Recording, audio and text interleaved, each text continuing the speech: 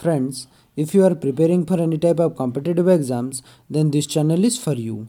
You could find latest current affairs in this channel, so don't forget to follow and share this channel with your friends. So let's start today's current affairs.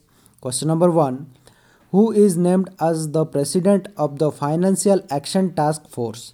Answer is T. Rajakumar. Question number 2.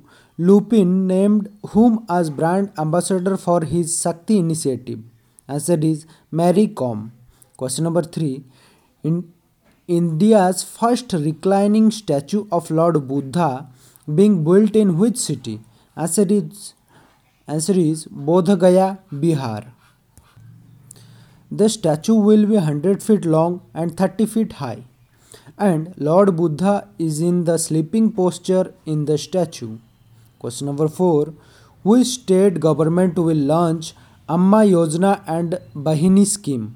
Answer is Sikkim.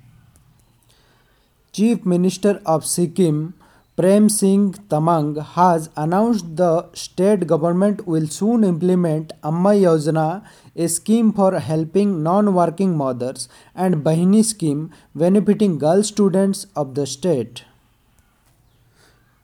Question number 5. International Day of Women Judges observed on which day? Answer is 10th March. Question number 6. Who got US International Women of Courage Award 2022? Answer is Rajivana Hassan. He is from Bangladesh. Question number 7. IPC banned which country athletes from Beijing Winter Olympics due to the war in Ukraine? Answer is Russian and Belarusian. And the full form of IPC is International Paralympics Committee. Question number 8.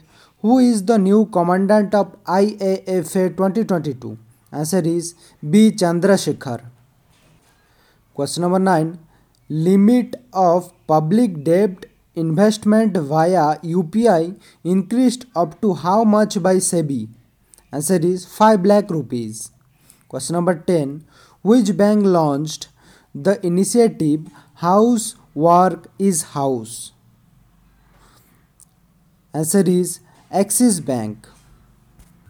And friends, if you like these current affairs, then don't forget to share this current affair with your friends. So have a nice day. Thank you.